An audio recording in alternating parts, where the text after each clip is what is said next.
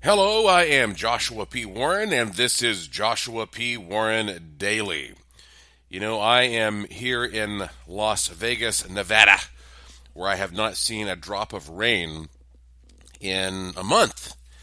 And yet there is terrible flooding that's happening all around the eastern seaboard, including in my hometown of Asheville, North Carolina. And that area has always been prone to flooding. In fact, they often talk about the Great Flood of 1916. And if you just go to Google and you type in, Asheville and flood of 1916, you see all of these, really dramatic images, especially around Biltmore Village, where you just see the tips of houses, just little roofs and stuff peeking out of this incredible amount of water that just overran banks, the Swannanoa, French Broad. I mean,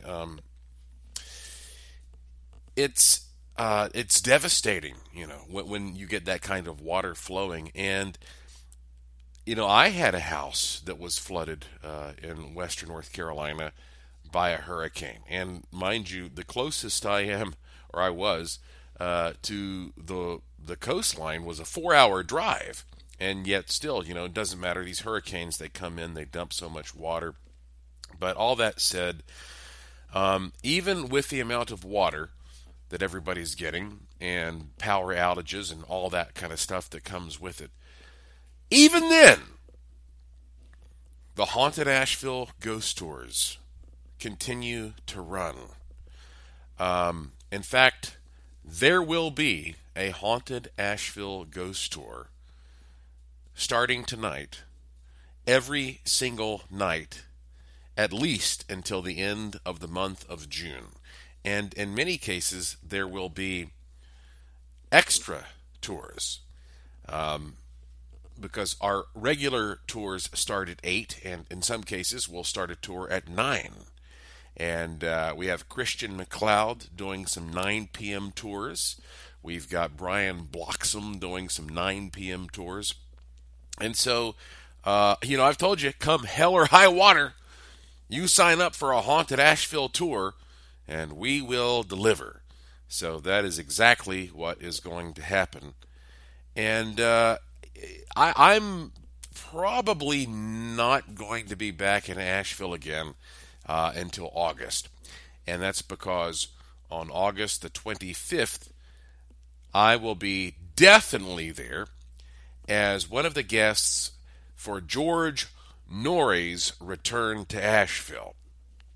A couple years ago, George Noory came to Asheville to present his live stage program called George Noory Live.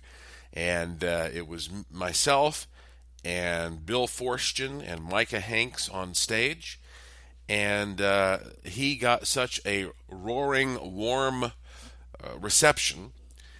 George said, "I will return." And so that's going to happen on Saturday, August the 25th of this year at the Diana Wortham Theater. And it'll be the same crew. It'll be George, myself, Micah, and Bill Forstchen. But this time, he's also adding a medium, Vincent Genna. And I've never met Vincent Genna, but I've only heard amazing things about the guy. And so we will all be there, and there are going to be lots of surprises as well. And so, anyway, if you want to get a ticket, and actually these things sell out just as soon as George mentions it on Coast to Coast AM, because that show is on over 600 stations. So frankly, I don't even know if there are tickets left. But if there are, go to joshuapwarren.com and click the news section, and then you will see all the information there about how you can get a ticket if they still have any space left. But, getting back to the fact that I'm here in Las Vegas and I'm working on all these projects, here's something that is honestly scary. And if you've listened to me for a while, if you know me, you know that I am not a fear mongerer. But I've just got to tell you this, and it's not good. So here in Vegas, Lauren and I decided to take out a lease on a really nice condo here, and I couldn't be happier. Okay, it's high up. I have an incredible view of the Strip, and it's so cool to go out at night and see the Luxor light shooting up there. And I have a great view of the sky. I'm going to be setting up some cameras and trying to look for UFOs and all that. So we went through the whole process of getting this condo, which means, you put in your application and they do a background check, et cetera, et cetera. And so anyway, so I went to the bank and put down my initial money, my initial deposits, and that was all fine. And then it came time to go back to the bank and put in the amount of money for this upcoming month.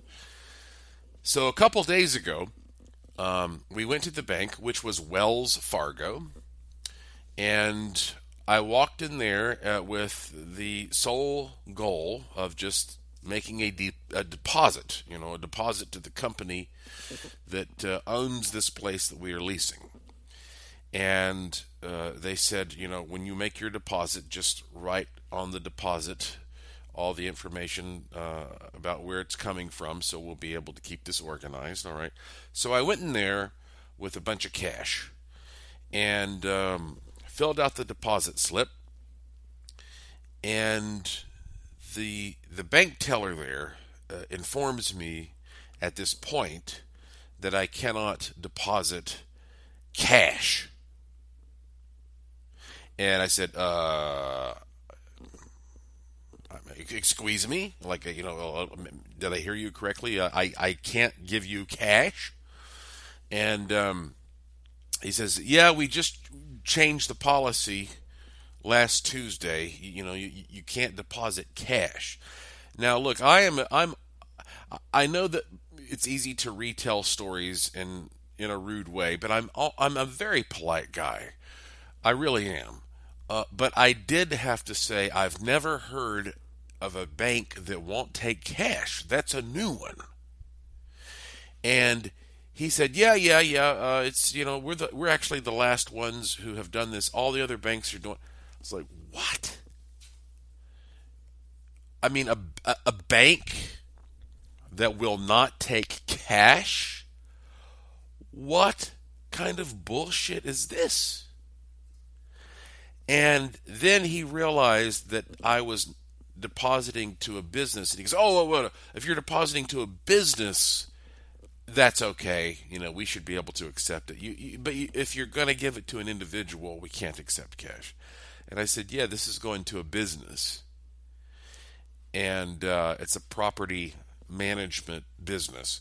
And so he accepted it, and I gave him the cash, and we walked out of there. I said, "Oh my God, Lauren, it's happening."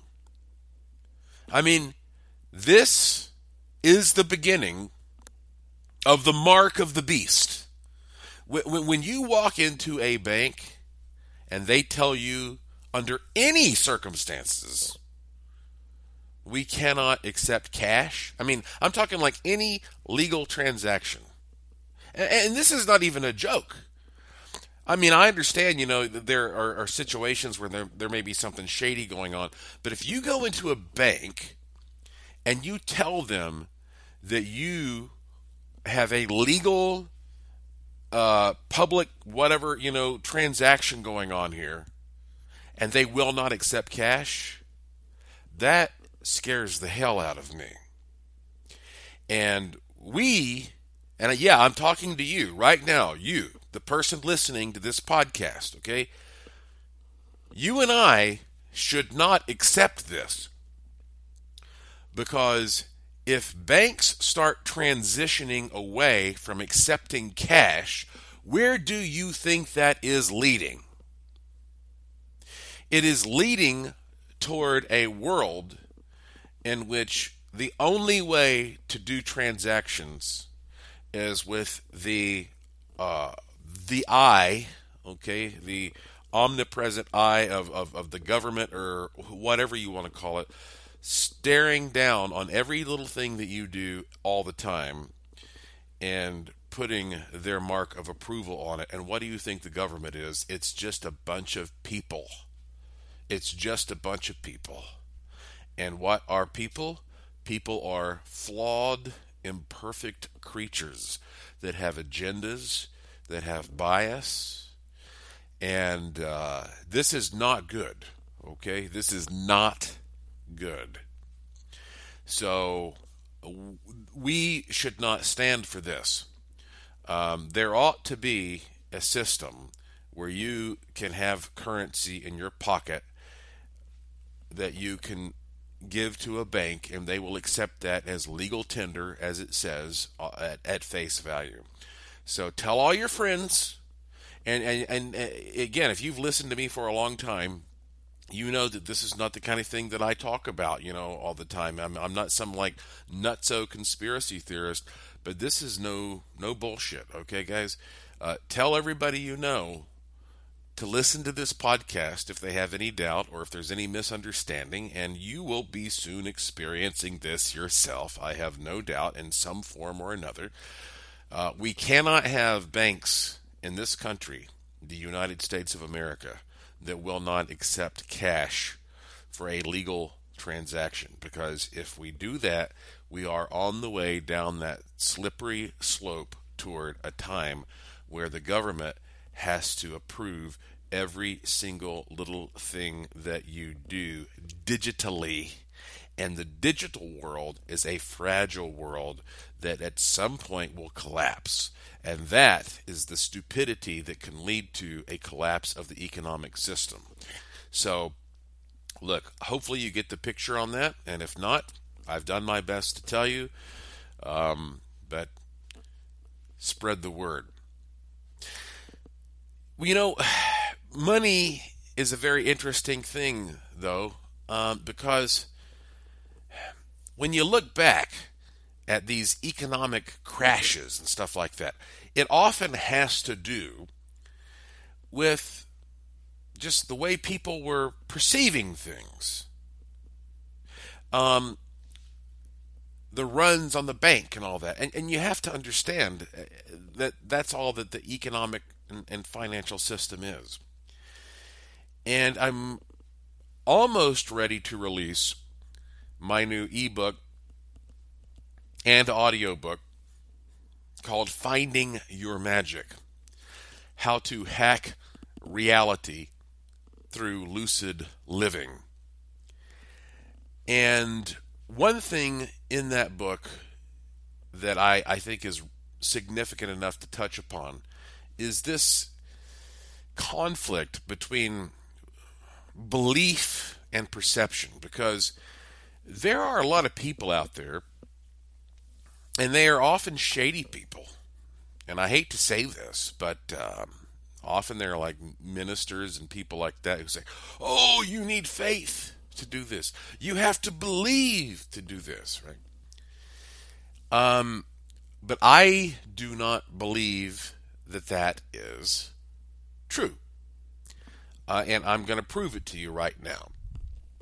I think belief is very overrated, and belief is a really good excuse that you can come up with when things don't work out the way that you wanted them to. So here's what I'm talking about. When it comes to practicing all this stuff called magic, and I've said this before, I'll say it again, I'm sure I'll say it again and again in the future. You might not believe in magic, and you might think it's all a bunch of bullshit, but you actually do believe in magic. You just don't call it magic. You say, oh, well, that guy's lucky. Or that lady is so fortunate. Or that person is blessed. Or this person leads a charmed life. Okay, you come up with all these other words for it. All these other, phrases, these euphemisms or whatever. But you're talking about the same thing. It's just when you see it happen, then you give that word to it. You call it magic when you think it's bullshit, but when it happens, you say, oh, well, hallelujah. This person it's a miracle. This person was blessed. Okay. And, why do you think there are so many actors and musicians and politicians who are very successful but don't seem to have much talent? It's because talent is not the most important part. It's the ability to manifest. And that is what a magician does, manifest things. So belief, you might think, is some kind of key that you get sold. Like, oh, you have to believe. Now, there is a place in life for belief and faith. But again, it's overrated because what it really boils down to is perception. And let me prove that to you. In my book, Finding Your Magic, which will be available soon, I have an illustration of some circles, and they are kind of black and white striped with this odd pattern. And when you look at the picture, it looks like they're spinning because this is an optical illusion. And I state, this is an optical illusion. Isn't this cool? Now, you know that they are not actually spinning. But they look like they're spinning, don't they? So you believe that they're not spinning because it's just a picture. However, that doesn't matter, does it?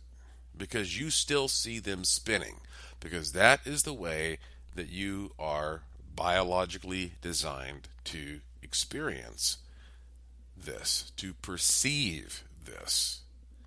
You can't help but see those spinning. That's why we call it an illusion. So what I'm interested in is not what you believe, but what you perceive. Because what you perceive becomes your experience, and your experience becomes your reality. And that doesn't have to line up with what you believe in. And so that's very important for me to stress because, again, to a certain degree, belief is necessary. But to a large degree, it's not. And that's why we still see like the effectiveness of the placebo effect in blind and double-blind experiments where nobody knows what's going on and belief is not necessarily a factor. So let's talk about perception.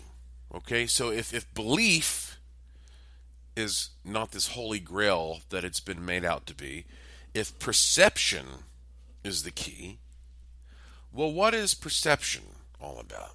Let's start with Einstein, shall we? You know, people nowadays, they tend to understand relativity pretty well. But when Einstein first started talking about relativity, everybody was a little bit uncertain of like what he was talking about. And so he liked to use this example, and apparently he even hired a secretary who would do tours, and he told her, here's how you answer this question. So when somebody said, like, what is relativity? He would say, quote, when you sit with a nice girl for 2 hours, you think it's only a minute. But when you sit on a hot stove for a minute, you think it's 2 hours. That's relativity, end quote. Now, you see, belief has nothing to do with that. It's about perception. It's about what you actually experience. And what you experience determines your reality. It reminds me also of that quote, a watched pot never boils. I'm sure you've heard that. And they claim that actually comes or at least is attributed most often to Poor Richard's Almanac. Of course, that was published by Benjamin Franklin. He wrote a lot of the content under the pseudonym Poor Richard. From that, we have a lot of stuff that we consider famous sort of quotes. There are no gains without pains. Early to bed and early to rise makes a man healthy, wealthy, and wise. Here's another one. Have you something to do tomorrow? Do it today. So, a watched pot never boils. Now, Benjamin Franklin was a scientist, and so you would think that a guy like him would say, oh, come on. You watching a pot doesn't make any impact. But it is funny, isn't it? Because nowadays, we can still say that if we do experiments and you watch a pot, it's not going to determine how quickly it boils. But on the quantum level, who the hell knows? It almost makes you think that Benjamin Franklin may have had a little bit of insight into the quantum perspective that was coming up someday in this world. A watched pot never boils. So, so the idea is that if you're so focused on one thing, if you're fixated on one thing, if you're obsessed on one thing, then it's going to seem like it takes forever for that thing to materialize. And of course, one part of manifestation is that you plant a seed and then you step back and you let it grow. You're like a farmer. Farmer doesn't dig up his seed every day to see how it's doing. He plants a good, solid seed, he fertilizes it well, and then he just trusts that the universe will do its thing. And does it grow guaranteed? Nah, nothing is guaranteed. It's not going to grow 100% of the time, but it's most likely going to grow. And that's how you have to view the things that you implant in life as well.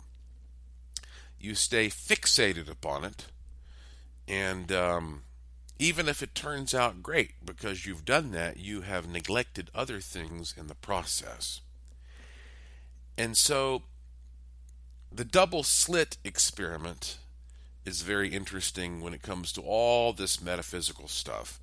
And Dr. Mulder brings it up frequently when we talk about the wishing machine and how that might work. And, without getting into the great details at this point, what we're talking about here is quantum physicists taking particles, they